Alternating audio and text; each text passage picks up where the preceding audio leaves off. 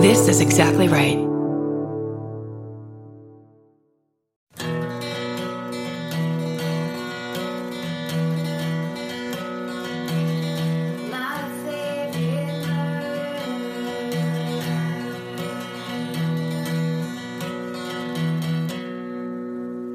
Hello. And welcome To my favorite murder. the 6th anniversary episode. Oh my God. What? What? What have we been doing for the past 6 years? 6 years just bullshitting around with some vocal fry? How Dude. dare you? So many things have happened in the past 6 years. Life-changing, mundane, amazing, kind of cool, very cool, A etc. pandemic. A pandemic. There's that. There's that one too. You know, so many memories. It's been a real ride. That's Right. for sure. Yeah. I feel like we're Yeah. going to look back on this in 6 more years and be like, why did we do this another 6 years? And then be like, talk to me at the year 10 anniversary. Yeah. Yeah. Oh, wait, no, that would have been year 12. Right. But who's counting? I think not counting is the key, Yeah. right? I never pay attention to anniversaries. My mom just texted me, your brother's birthday is tomorrow. Like, I cannot get anyone's birthday, even my nephew's. I'm just so bad at that. Vince and I have to like pull his wedding ring off and look at the date inscribed in it to know when our wedding anniversary is. Well, it's good that you got that done. Then you can, at least you know yourself well enough to be like, I need this reminder. It's who I am. Yeah. Who cares? I don't give a shit. You're thinking about other stuff. Do you know what? I celebrate every fucking day. Like, it's Father's Day. That's what my dad always says. Every day is Father's Day when your grown kids want to talk to you. when you actually still communicate Right. with your father. Yeah, it's a true celebration. I mean, that is the way to live. That's the way to be. Truly. How are you being? How are you living? How are you dealing? I'm still a little bit on vacation, so I'm doing really good. I'm really happy for you. I'm not like for 2022, I feel the difference. I'm insisting upon feeling a difference. I think there can be a difference. I don't think we have to be the victims of our circumstances. I think we can get proactive in even just the way we approach everything. But that's easy for me to say because I get to smell the salt air every day. So When you showed me the view from the balcony where you're staying of the beach and the palms swaying in the tree and the palms swaying in the trees. yeah, I'm at a very special resort that's there's trees planted inside palm trees. Look, it's a Dr. Seuss resort. It's fucking all kinds of crazy things are going on. It's called the Lorax, and we all just hang around with Starbelly Sneeches and we get it done. I love it. No, I mean, I think things have been so stressful for every person on the planet that the trying to be every day is Father's Day with your attitude is you got to keep it in front of mind. Yeah, for sure. Like how grateful. You know what really helped me in the past like week is talking to my therapist and being like, I have this to-do list and it makes me want to take a nap. I can't fucking deal with anything. I can't do any of it. And she was like, why do you think you have to do it all at once? Mm-hmm. And it's so like, this is so simple, but I did 1 load of laundry instead of the 3 that I had to do. And I fucking did it. And it took me 2 days of turning the dryer back on and turning the dryer back on.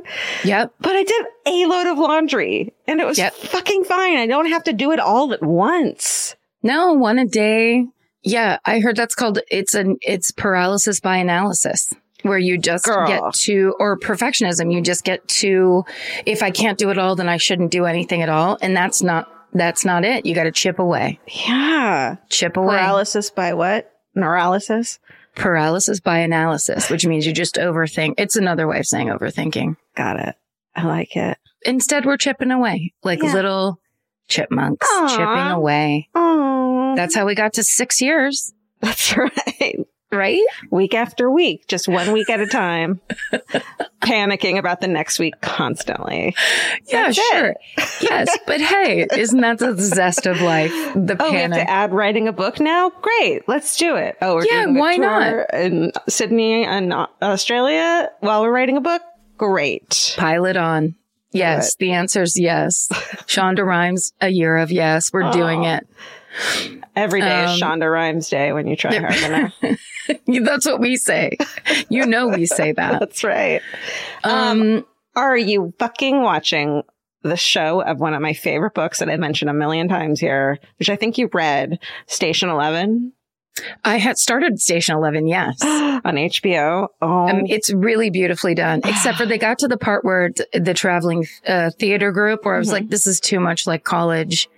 I have to dip. Sorry. Gotta go. It's so like college, and like in the book, they're like, you know, first violin has beef with second flute because he once said this thing about that. And like, you know, the fucking actor from Shakespeare used to fuck third guitar. And so they don't talk to each other. And like, there's just so much, even in the end days, there's beef. Of course. And drama. Yeah. But no, everyone I know, especially writers, love it and talk about it a lot. So I know I have to keep going. And Mackenzie, what's her last name? Phillips, Powers, Austin Powers. Mackenzie Austin Powers. Mackenzie Davis? Mackenzie Davis. That's right, Stephen. Thank you. Mackenzie Davis is so fucking incredible in it. Yeah, and she's great. Such an incredible actor. And the little girl who plays her as a little girl. I love it. And it's not even true to the book, which usually, of course, drives assholes like me crazy, but it still like works and it's perfect. Yeah. But read the book. It's beautifully shot. I don't know the book, but from what I experienced, the first episode hooked me right in. And then I went right along. But also, and this is the kind of thing to keep in mind, if you're in a pandemic and you're watching a show about apocalyptic end days, you have to, go gently into that bad night. I could understand why people would be hesitant to watch it, but it doesn't feel like now. It feels like, good. Different. Oh, Jeevan. Himesh Patel, who plays the character Jeevan in it, who's like the initial guy who tries to save the dude on stage, who was also in that movie Yesterday where everyone forgets the Beatles existed, and he's so fucking good. He's great. I have a crush on him. He's like such a great actor. He's really good, and he's really good in that show. Yeah, love him. Yeah, good job, everybody. Good job. Love it. Had to say it. I want to tell you about a podcast I just stumbled on. It's real short. It's really satisfying. I heard about it from my friend Anne Donahue, the pride of Canada, Anne Donahue. Of course. It's a podcast called Sweet Bobby. Oh. And it is a catfishing story unlike anything you've ever heard in your life. Holy shit.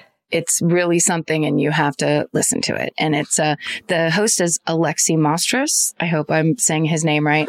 It's really great. What's the can you give us a brief? I know you probably don't want to do any spoilers, but like a little giveaway. I'm not going to do any spoilers. It's just someone gets catfished, and the host Alexi actually says it in the beginning. I'm about to do the thing you should never do in a suspenseful story. I'm going to tell you right now, she's being catfished, because that's how. Not even that. That's not the shock. It's like it's really worth listening to and hearing the story, because again, it goes into why do people do what they do. It reminds me of like watching a TV show in the pandemic about a pandemic, and that would be hard. But I'm so afraid of catfishing that it's almost like hard to watch a catfishing or listen to a catfishing story. Horrible. It's your most vulnerable. You think, whatever it is, you think you're falling in love with a person who isn't that. That's everyone's fear. Yeah. Like, we all have trust issues in whatever way. And that's that kind of thing where they're telling you everything you want to hear, and you think, this is it. I've finally met this person. And that's not even a real person. I love the stories that we're all coming to, like all of us kids who were raised, who grew up in the 90s and early 2000s at the beginning of having like real access to the internet, and realizing that our best friend from Florida, who we used to chat on AIM with all day and all night because they were just like us, was not a 14-year-old girl like you who just wanted to escape her small town. It was a creepy fucking dude. Yeah. Sorry. Belinda doesn't exist. Yes. I mean, I never had to experience that. I was so past that. I was too old for that kind of growing up online thing. Yeah. So this story to me is even more shocking because it's like, oh, Jesus Christ. Yes. Like this is, yeah. Okay. What's it called again? It's called Sweet Bobby. Okay. I'm listening right now. Really good. Goodbye. Hey, Karen. Do you know the podcast, Do You Need a Ride? It sounds familiar. Well, this week, the incredible hosts have none other than Gareth Reynolds of podcasting fame from the Dollop podcast on. And God, I freaking love that guy. He's so funny. He's a real gem. He's very good at podcasting. Yeah. There's also This Podcast Will Kill You. They're covering endometriosis this week. Such an important topic. And then Bananas has an Exactly Right crossover episode this week by having the guests be Alex and Elizabeth from the True Beauty Brooklyn podcast, which is also on Exactly Right. And if you want to go fucking deep into the Matrix, this week's True Beauty Brooklyn podcast guest is Dr. Dan from the Parent Footprint podcast, which is also on Exactly Right. That's right. Jesus, rabbit hole time. Also, we've got some merch. There's a new You're in a Cult t-shirt design that we really enjoy that you might want to go take a look at. It's cool. It's cool. If you're like me, you're always looking for a story to dive into. Whether it's a family drama or a mystery to solve, the key to getting hooked is the details. I need rich visuals and intricate storylines, and June's Journey has that and more. June's Journey is a mobile mystery game that follows June Parker, a daring young woman, on a quest to uncover the truth about her sister's murder. This is your chance to test your detective skills because you'll play the game as June herself. Explore beautifully designed scenes from the 1920s, like lavish estates and gardens, and don't forget to keep an eye out for hidden clues. There are twists, turns, and catchy tunes, all leading you deeper into the thrilling storyline. And if you play well enough, you could make it to the Detective Club. There, you'll chat with other players and compete with or against them. June needs your help, but watch out, you never know which character might be a villain. Shocking family secrets will be revealed, but will you crack the case? Find out as you escape this world and dive into June's world of mystery, murder, and romance. It's all just one tap away. Discover your inner detective when you download June's Journey for free today on iOS and Android. That's June's Journey. Download the game for free on iOS and Android. Goodbye.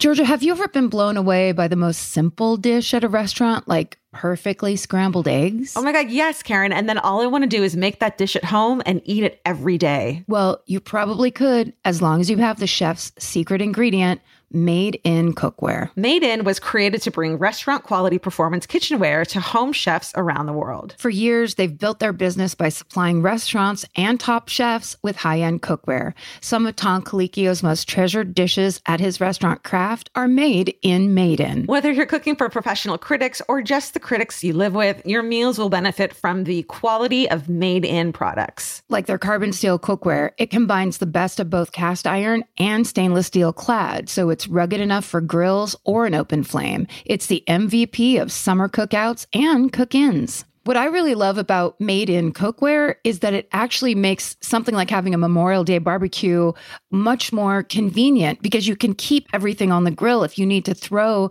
say, a pan of garlic up on the top while you're grilling your steaks on the bottom, it's strong enough, durable enough to do that. If you want to take your cooking to the next level, remember what so many great dishes have in common. They're all made in. Save up to 25% this Memorial Day from May 18th through May 27th when you visit madeincookware.com. That's MADEIN cookware.com. Goodbye.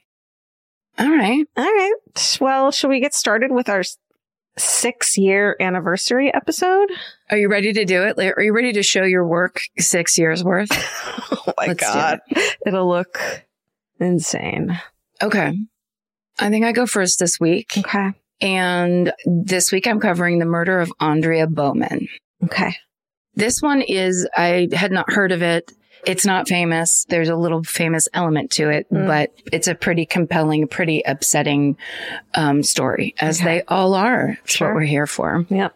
So the sources for this story are the Atavist magazine had an article called The Girl in the Picture by Niall Capello. There's a Fox 17 West Michigan article by Carrie Haringa and Michael Martin. the Holland Sentinel.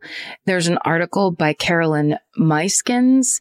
There's the Charlie Project archives. And there's an Oxygen article by Gina Tron about it. And there's an AP article. There's the Wikipedia page of the murder of Andrea Bowman. There's multiple Holland Sentinel articles by Carolyn Myskins. There's a News Channel 3 article by Samantha May. And there is an article by Austin Denian and Angeline McCall for Fox 17 West Michigan.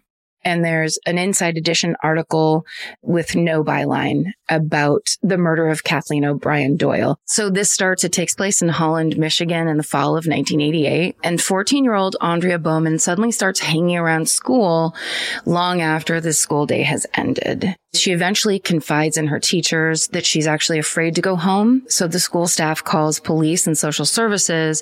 And when they question Andrea, she tells them her father, Dennis Bowman, has been sexually assaulting her. So a social worker and a police officer escort Andrea home to confront Andrea's parents, Dennis and Brenda, who flatly deny their daughter's accusations. And they actually explain to authorities, Andrea recently found out that she was adopted and that they believe that this is just a rebellious kind of phase based on learning that information. And she's kind of going through it. So they basically say their daughter's lying and that this is just, this is her rebelling. Now, Andrea's been known as a rebellious kid in the past and that she's run away once before and gone and stayed at her friend's house. So this rationale actually satisfies the police and social services. But that means she was trying to escape her parents. Yes. Again.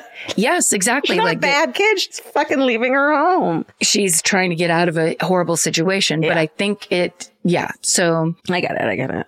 It works, and the adults are believed and the children are not believed. Mm-hmm. And essentially they leave Andrea at the Bowman's house and nothing happens. Soon afterwards, the family moves from their house in Holland to a trailer that's kind of way outside of town in Allegan County, Michigan. So then on Saturday, March 11th, 1989, while Brenda's at work, so this is like roughly 6 months later, Dennis Bowman comes home from visiting family that weekend to find that Andrea, who was supposed to have stayed at home to do homework, isn't there. In fact, she's nowhere to be found. Dennis calls Brenda at work to tell her this news. The two then contact the police to report Andrea missing. Dennis says he believes Andrea stole $100 from his bedroom dresser before packing her bag and running away.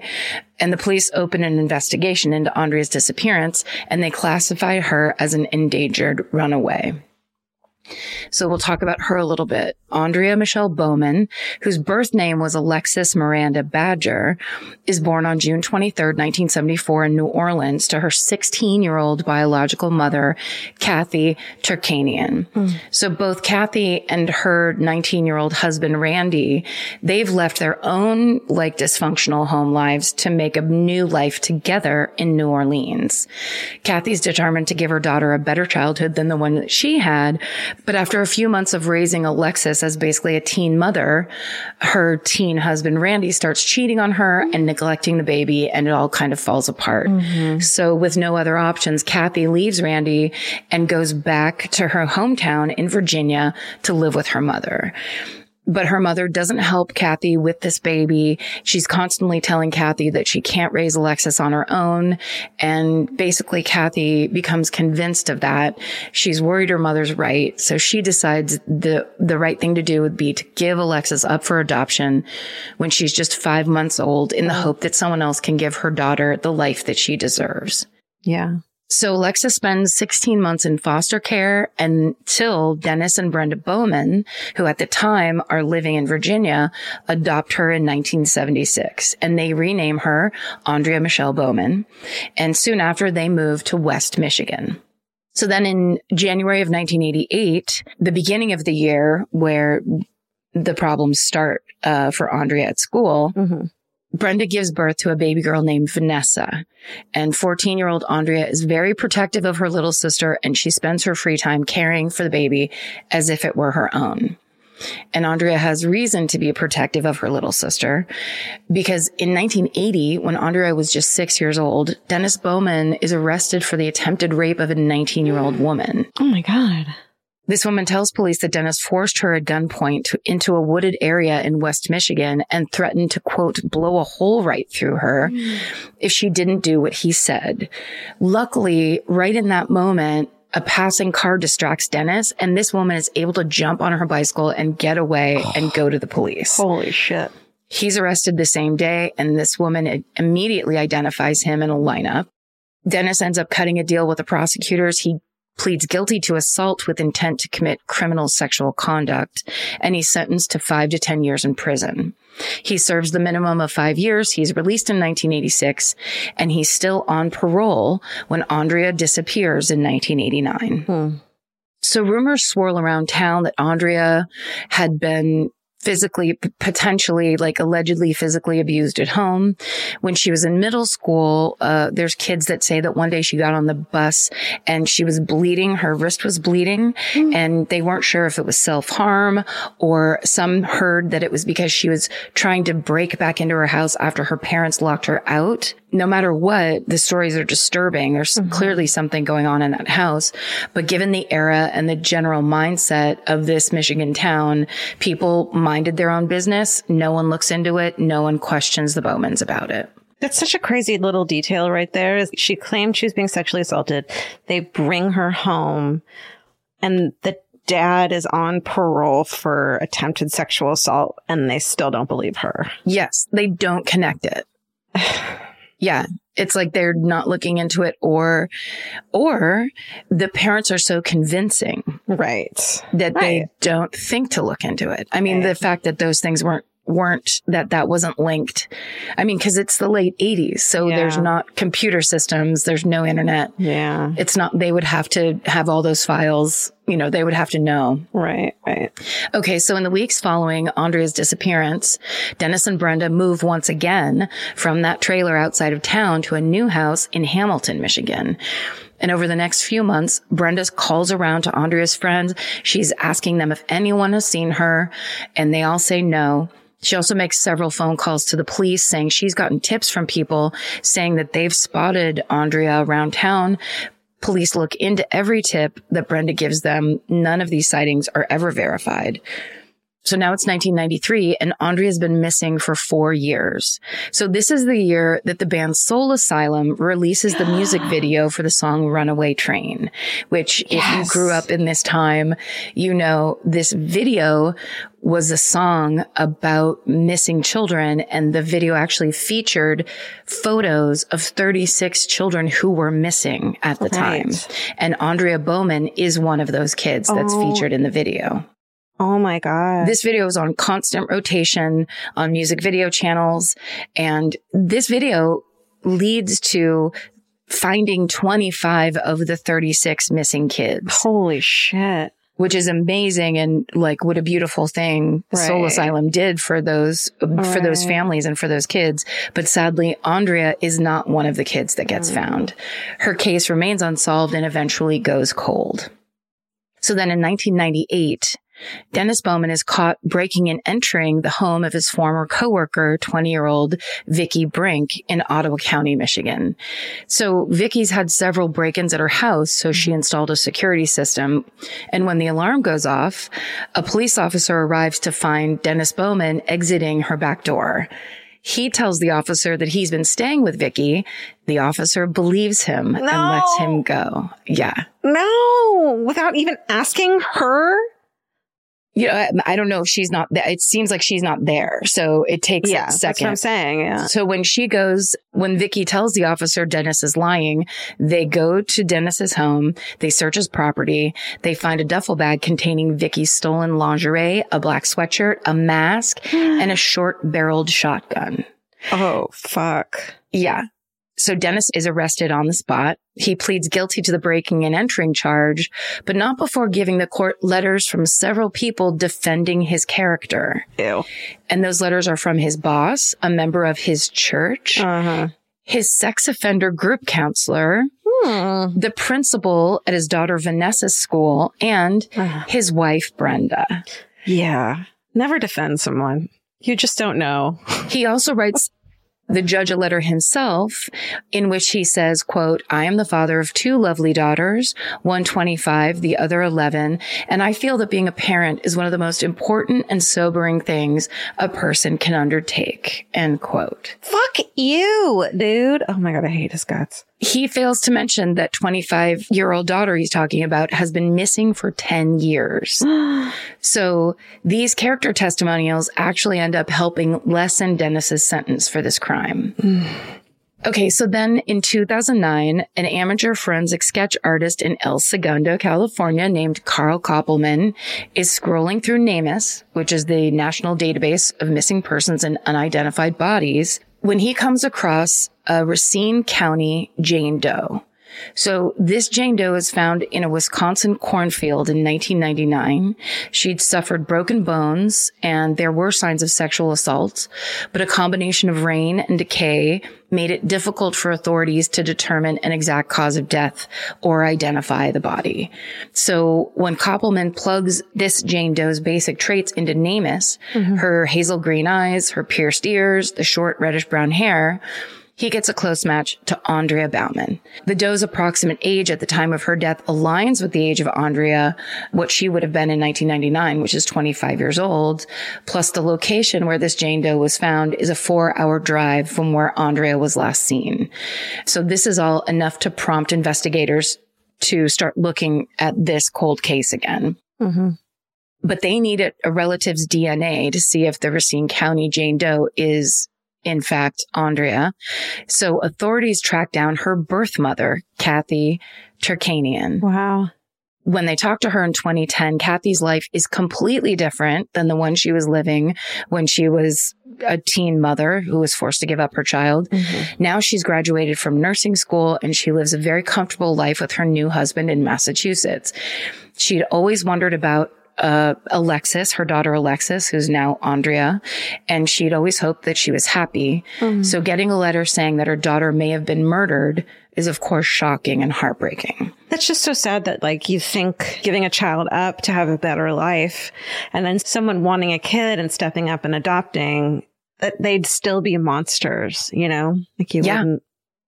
It's worst case scenario. Yeah. As for someone who's trying to do the right thing for this baby because they love them so much. Totally. So of course, Kathy's more than willing to provide a DNA sample, but she also wants to know more about what happened to her daughter. So she scours the web for answers. And she sets up a Facebook page and a classmates.com page for Andrea to gather information. And she and Carl Koppelman end up connecting through that classmates.com page. And as Carl and other amateur detectives interested in Andrea's case provide more information about the Bowmans, Kathy decides to submit a Freedom of Information Act request to learn more about Dennis Bowman's record, essentially. And when she learns about these crimes, she immediately suspects he's involved with Andrea's disappearance. But she knows that she has to find proof. And then she's dealt another blow. Those DNA results that came back on the Racine County Jane Doe, it's not Andrea. No. Right. The body's later identified as a young woman named Peggy Johnson. But Kathy really believes that Dennis Bowman has something to do with Andrea's disappearance. Yeah. And she's now determined to figure out what happened to her daughter. So Kathy and Carl Koppelman continue their web sleuth investigation.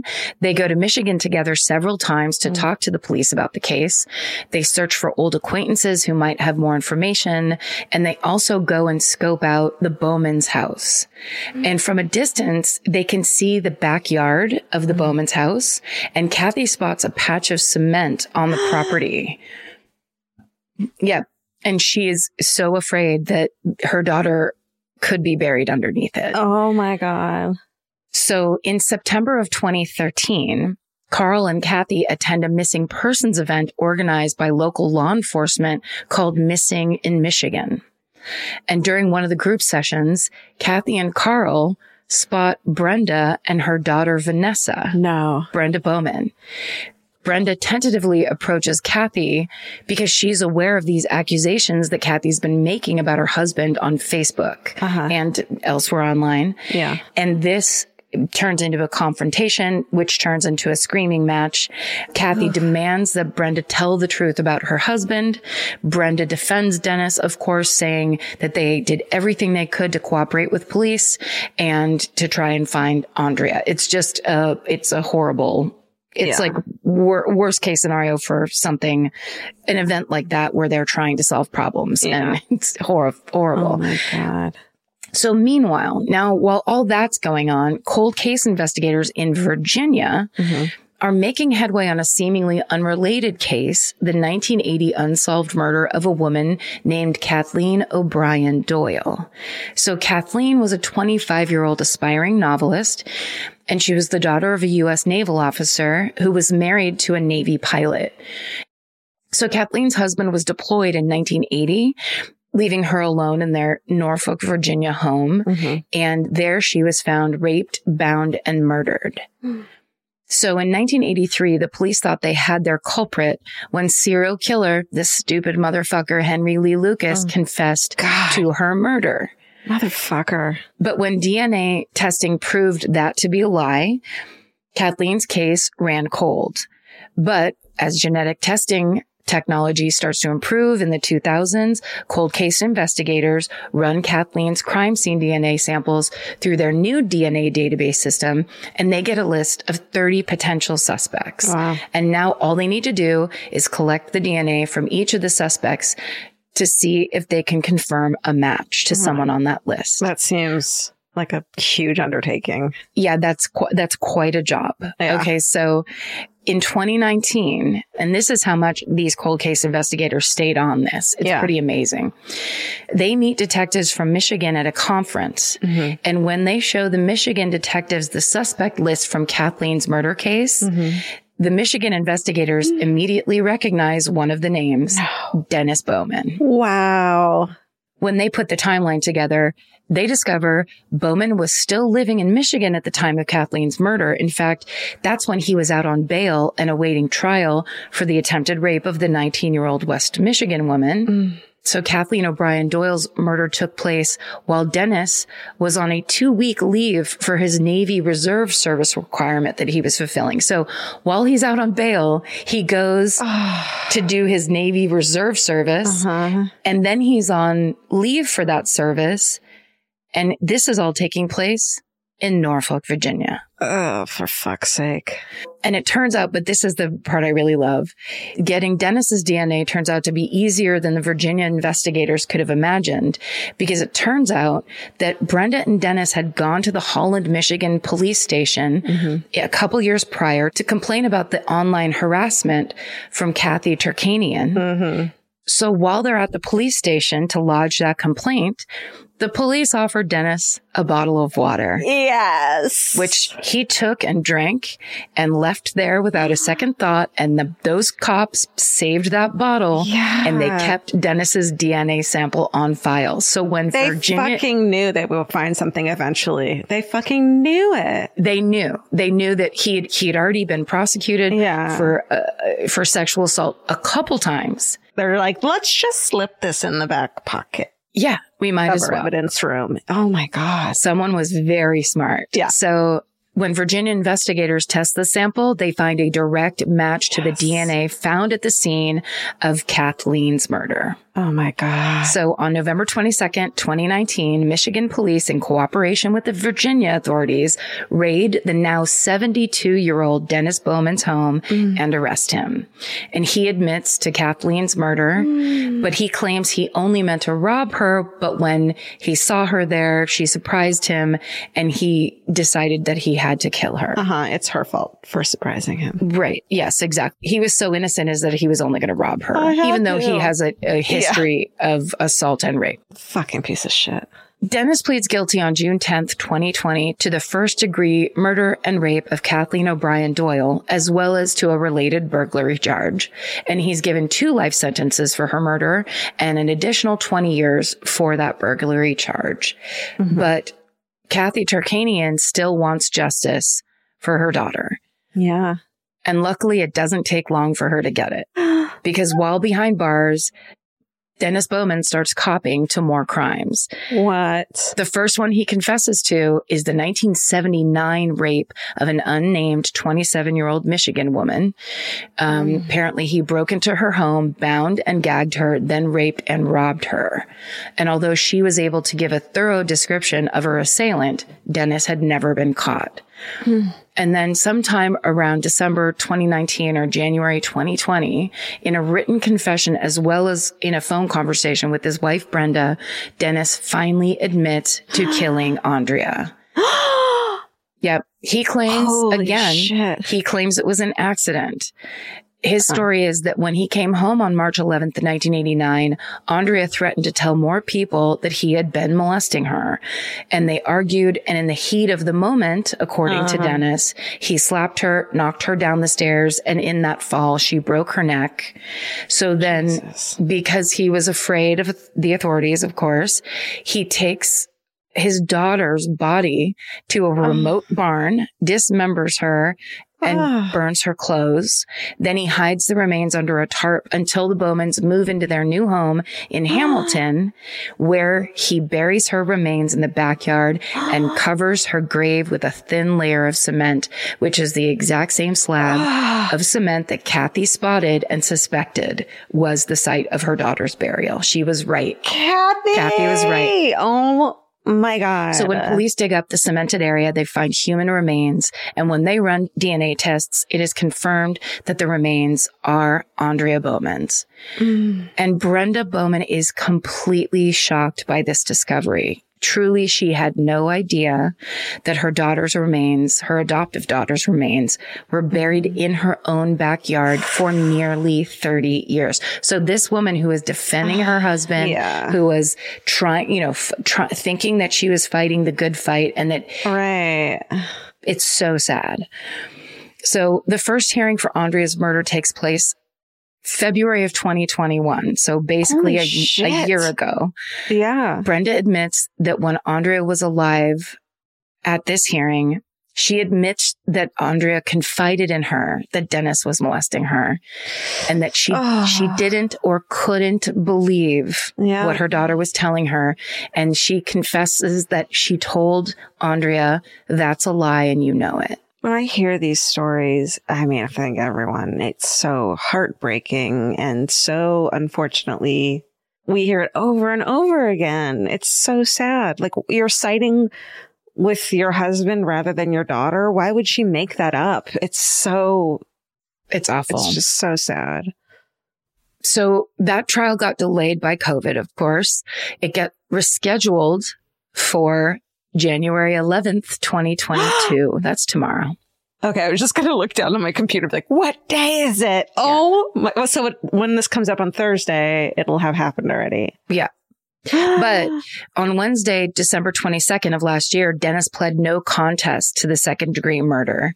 His sentencing takes place next month on the 7th, and Kathy Turkanian plans to be there. Hell yeah. Of course. She's also planning on working to obtain custody of Andrea's remains.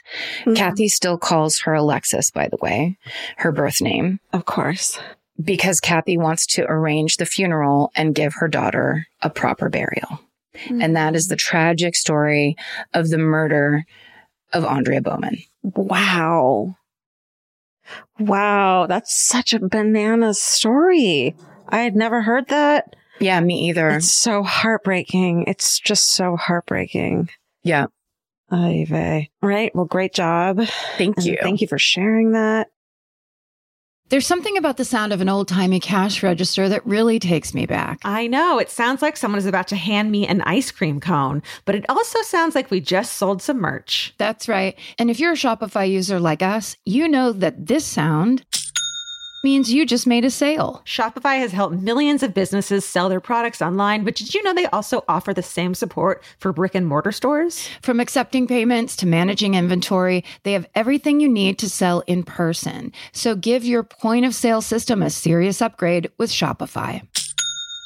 Shopify POS tracks sales across all your locations. That way, you'll always know what you have in stock and where. They also provide reliable tech that fits your unique retail needs, like turning a tablet into a credit card reader. And if you're looking to reach new customers, check out Shopify's marketing tools. They're easy to use, and they integrate with all social media platforms. With Shopify, we have a powerful partner for managing our sales. And if you're a business owner, you can too. Do retail right with Shopify. Sign up for a $1 per month trial period today at shopify.com/murder. And here's the important note, that promo code is all lowercase. So go to shopify.com/murder and take your retail business to the next level. That's shopify.com/murder. Again, don't forget, the code is all lowercase. Goodbye. Okay. Well, let's take a lefty, shall we? Okay. And Yes. go to one of the topics I like, which is the where it came from things. And this is the history of the insanity defense. Cool. Okay, so the sources used for today's episode are a PBS Frontline documentary, Cornell Law School, an Indian Journal of Psychiatry article written by T.V. Asokan, the University of Missouri, Kansas City School of Law, and a Psychology Today article written by Dr. Susan J. Lewis. So we hear, Karen, I'm sure you know about the insanity defense a lot in true crime and on TV shows and movies, but only 1% of all defendants ever plead not guilty by reason of insanity, which is tiny, and only 25% of those defendants are successful in using the defense. So what exactly is the insanity defense? Well, according to Cornell Law School, when a defendant uses the insanity defense, they're admitting to the crime but are asserting a lack of culpability based on mental illness. And it's an excuse rather than a justification defense. So the idea that someone shouldn't be held responsible for their actions due to their mental state, aka the insanity defense, has been around since the 1500s, but it wasn't until the 1800s that a court actually came up with a test on how to determine a defendant's insanity. In 1843, a Scotsman named Daniel M'Naughton, so it's M''Naughton, which is confusing. That's a new Yeah. kind of name. Sure, you put an apostrophe in your name, you're fucking fancy as shit, right? It's like they're not going to bother with that little C. M'Naughton. He's on trial in England for the murder of Prime Minister Sir Robert Peel's secretary, Edward Drummond. M'Naughton's attorney tells the jury that he should be acquitted because he's insane and has been for years. They tell the jury that 2 years prior to the murder, M'Naughton told the police that the Tories were harassing him, that they followed him everywhere he went, and he said that they, quote, do everything in their power to harass and persecute him, and that they wanted to murder him. Which, An entire political yes, group is harassing him. this one man. Yes. Okay. So obviously that's not true. He's having, delusions. His paranoia continued to grow over the next 2 years to the point where he decided that in order to end this harassment that he was delusional about, he had to kill the Tory Prime Minister, Sir Robert Peel. So on June 20th, 1843, M'Naughton waits outside of Peel's house with a gun, and then a man comes out of the house and starts walking down the street, and M'Naughton walks up behind him and shoots the man in the back, thinking it's Peel, and he does it in front of a bunch of witnesses. He's not trying to, keep it secret.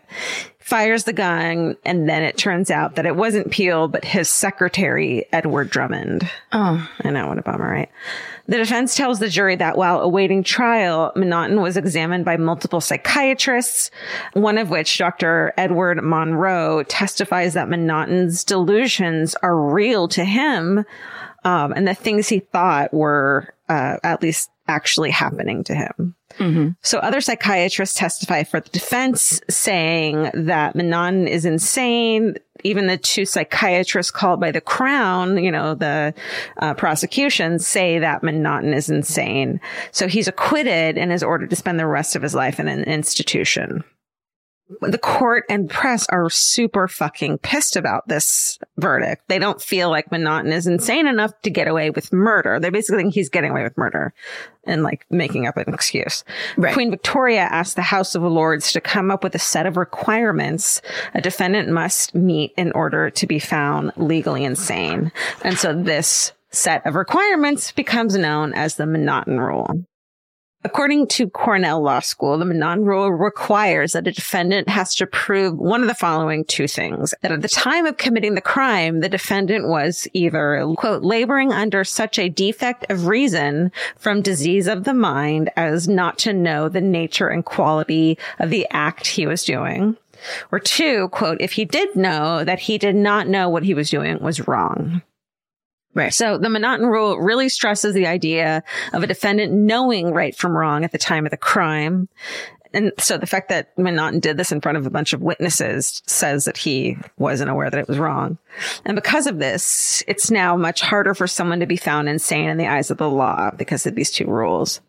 For example, if these requirements existed when M'Naughton himself was at trial, he would not have even been acquitted. So the laws don't even pertain to the person it was named after. Following the creation of the M'Naughton Rule in England, courts in the United States adopt the rules for themselves, but by the mid-20th century, some states realize that the rule is missing something, which is that it doesn't take into consideration someone's ability to control their actions. At the time, the defendant may know right from wrong, but they are not able to stop themselves from acting.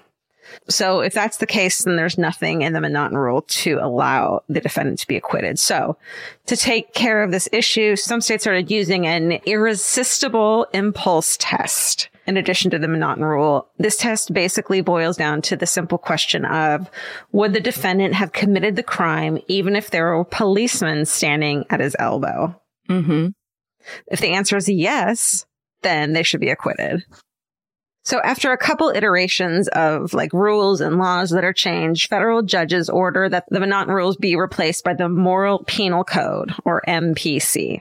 So the American Law Institute published the MPC rule, which basically combined the M'Naughton Rule with the irresistible impulse test, then added in the medical and psychiatric angle. It says that a defendant cannot be held criminally responsible if at the time in question, quote, he lacks substantial capacity either to appreciate the criminality of his conduct or to confirm. Sorry, that's boring. Who cares?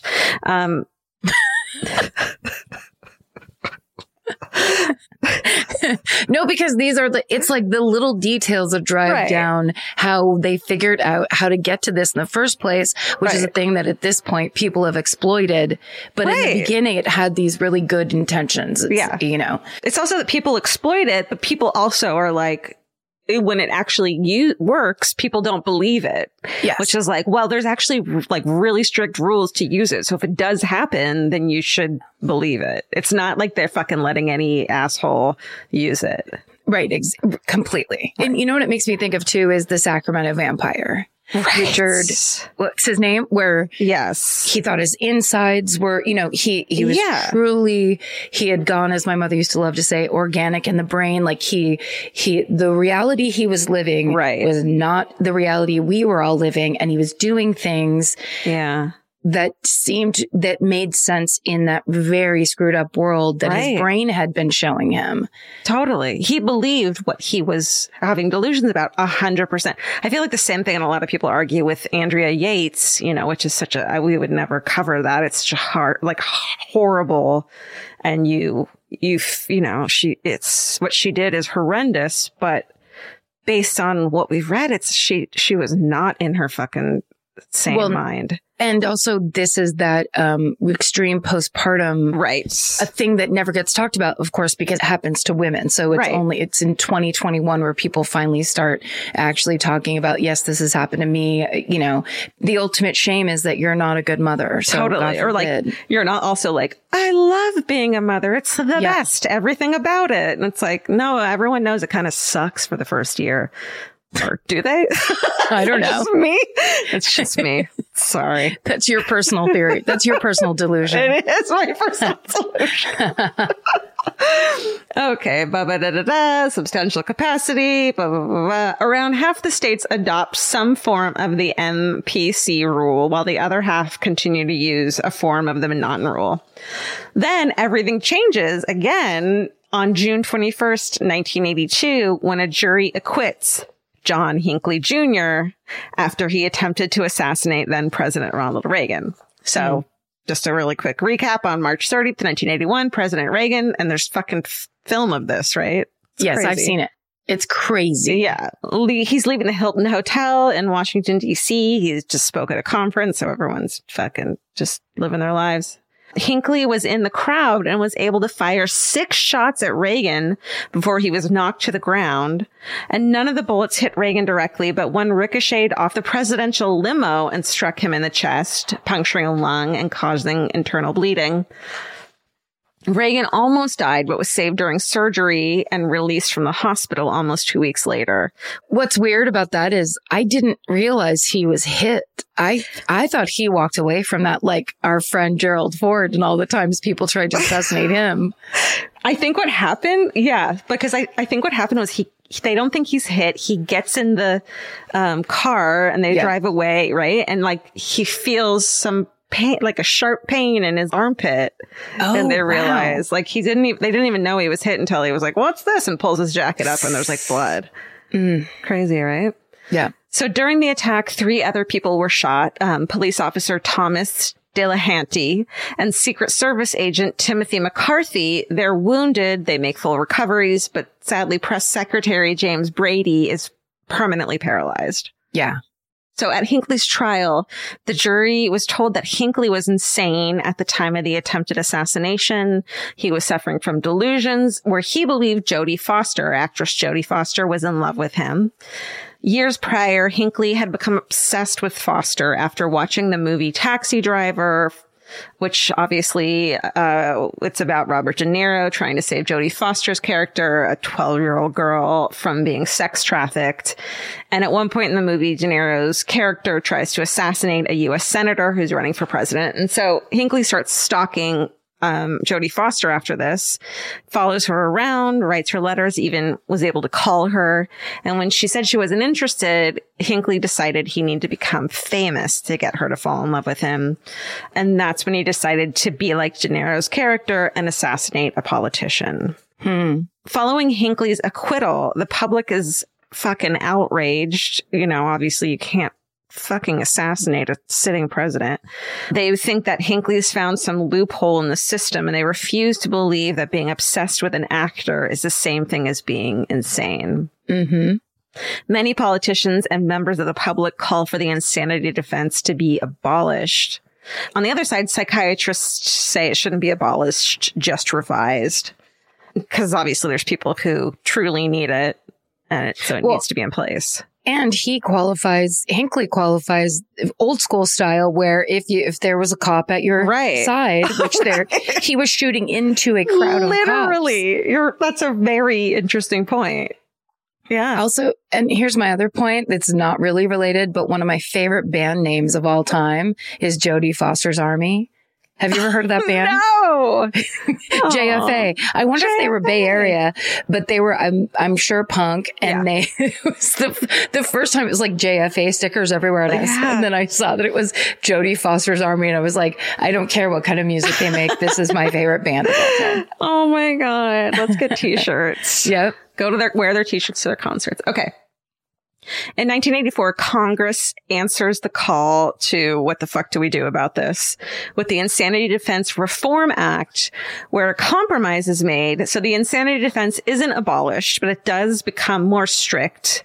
The MPC rules thrown out. M'Naughton rule is put back in place. This guy, man, fucking historic. He lives. Yeah. In addition, a defendant can still present evidence of a mental disease or defect, but now he has to also prove that it is severe. So like, I can't go in and be like, I've been in therapy since I was a kid, therefore I didn't know what I was doing when I killed someone. Like, that doesn't work. At the time of the murder, you have to be totally, etc. However, a defendant could no longer use irresistible impulse as part of their defense. A few other revisions are made. For example, so the prosecution had the burden of proof before to prove that the defendant was sane. So it was their job to be like, blah.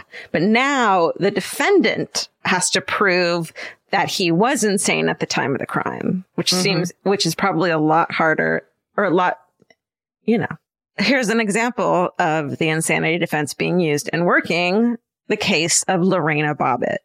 So you know this. So on June 23rd, 1993, in Manassas, Virginia, in the middle of the frickin' night, Lorena Bobbitt, who's 24, cuts off the penis of her sleeping husband, John Wayne Bobbitt, who's 26. Oh, you're cringing. It's very upsetting. Yeah. I hate this story so much. I know. Life was salacious in the 90s, Well, and also it was the kind of thing where then it became this Howard Stern topic, and it was like every joke, and you couldn't get away from it. Yeah. And it's really, if it were a man doing that to a woman and people were making jokes like that, people would go insane. So that whole idea that it's funny if it happens to a man is really gross, I think. Right. And it's like, it came from a traumatic event. So that's not humorous. The whole thing is an issue. Totally. So after she did that, she flees the scene along with the severed penis, and she later tosses it out the car window while driving along a highway in Virginia. She says she did it because her husband, John Wayne Bobbitt, emotionally, physically, and sexually abused her during their marriage and had even forced her to have an abortion. She also claims that her husband raped her on the night she cut off his penis. Her defense lawyer, Blaine D. Howard, states that after suffering years of John's abuse, she had just snapped, using that word, due to the PTSD and clinical depression the abuse had caused her, which caused her to have that irresistible impulse in the moment. She's acquitted in 1994 at her trial, and though she's ultimately committed to a mental hospital, 5 weeks later, the judge orders her to be released. Through the years, the insanity defense continues to evolve. Someone who is found guilty but mentally ill is still held criminally responsible. But since they are mentally ill, instead of going to prison right away, they receive mental health treatment. But once they're done with treatment, they serve the remainder of their sentence in a regular prison. This differs from the not guilty by reason of insanity acquittal verdict, where the defendant receives treatment but is released if and when they finish treatment, which seems a little more level-headed to me, right? Depends. Yeah. You know what? Right? It all depends. It's contextual, all of it. It is. And today, each state has their own rules when it comes to the insanity defense. The federal government's laws on the insanity defense remain the same as they did in 1984. And that is the history of the insanity defense. I mean, I think it's interesting to look back on the conversation when, as Dave Holmes talks about in his brilliant podcast, Waiting for Impact, the monoculture. We were getting one story from basically one or two news sources about these things and told what to think about these topics. So it was like, the insanity defense is bullshit. And whoever was saying that, we're like, yes, it is, because that's all we heard. And there was very little nuance or expanded conversation around that. So it was like, oh, these bad guys are using it to get out, and that's all it is. Where obviously, as we know, and the longer we tell these stories to each other of these horrible things and the why behind it, it's like there's a lot of different whys behind these stories, and mental illness is a big part of many of them. Well, I think what's changing the conversation and culture is that mental illness is always evolving, but starting to be more understood as something that is rampant in our society, because it was so shamed and hidden, and there's the crazy kid in your family, send them away. And now it's like, this happens in everyone's family. There's someone in everyone's family, or there's, you with your own mental illnesses and your own issues. And we all have PTSD in some fucking way, or some, trauma.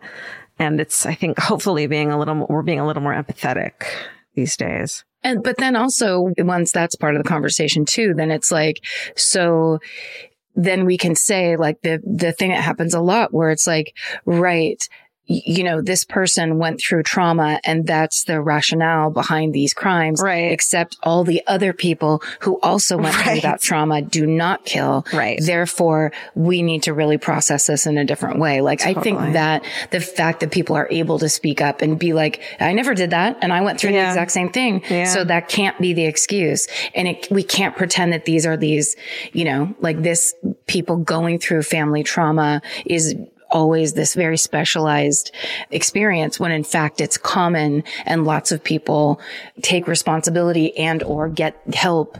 And also back then there used to be state run help. Right. We need mental health services back. Oh God. We need services. For so people. Bad. Thanks, Reagan. Fucking.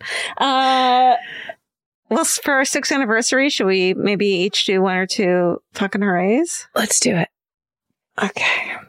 Great job, by the way. Oh, I think that's really interesting. I think it's like all those kinds of things. I always want to know more and more about them.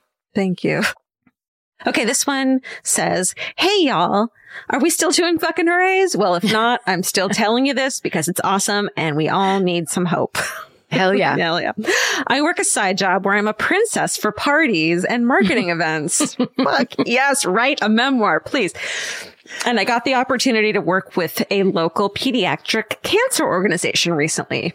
About a month ago, I visited a little girl sick with a rare brain cancer, and they weren't really sure how much longer she'd be with us. Well, this last week, I was invited back to see this brave, strong, incredibly smart princess to help her celebrate her 5th birthday. Not only did she beat the odds and make it to 5, but she started walking for the first time in a long, long time. A lot of things may suck, but she inspires me to keep going because if she can, I sure as hell can. Mm-hmm. Carolyn. Nice, Carolyn. Princess Carolyn. Beautiful. Okay, this one, there's no name on this. It's from the Gmail inbox. And it says, my fucking hooray is that after being stuck in my hometown and my mental health suffering because of it, I finally found a job on the East Coast and moved. I left my very supportive family and my equally supportive job of 7 years. Everyone I came across agreed that I needed to move so I can grow. Even though I'm not prepared to deal with what a real winter looks like, I'm excited to explore new places, meet new people, and most importantly, keep pushing myself to grow into the person that I want to be. Thank you, ladies, for being an inspiration to try a new kind of lifestyle. I have chills. Yeah. Oh my God. It's so true. It's so true. They're doing it. You have to grow. It's great. Yeah. You got to do it. You got to do the scary stuff. You're a little, what do they say? That it hurt, that thing where one day it hurt more to, forget it. To stay small. Something like that. To grow. Yeah. You know, that old, that you just sew that on a pillow and it just kind of fades off. Just the thread starts unraveling as you get to the last word. The W isn't on there all the way. You're just like, that thing, where they say, Murderino Kelly Swig, who does all those cool, like funny graphics for us that I put up on Instagram. She'll make a good little stitchy pillow. She always does. She's very funny. Guys, 6 years. Thank you so much for being with us this whole time. We would not be here without you, literally. Yeah. And thank you so much for your interest, your support, your feedback. You made us who we are. Yeah, we appreciate you, and we'll keep doing it if you keep coming back. It works if you work it. Yeah, you got to show up, and then we'll keep doing these. Yeah. Thank you for everything. Stay sexy and don't get murdered. Goodbye. Elvis, do you want a cookie? This has been an Exactly Right production. Our producer is Hannah Kyle Crichton. Associate producer Alejandra Keck. Engineer and mixer, Stephen Ray Morris. Researchers, Jay Elias and Haley Gray. Send us your hometowns and your fucking hoorays at myfavoriteMurder@gmail.com. And follow the show on Instagram and Facebook at myfavoritemurder and Twitter at myfavemurder. And for more information about this podcast, our live shows, merch, or to join the fan cult, go to myfavoritemurder.com. Rate, review, and subscribe.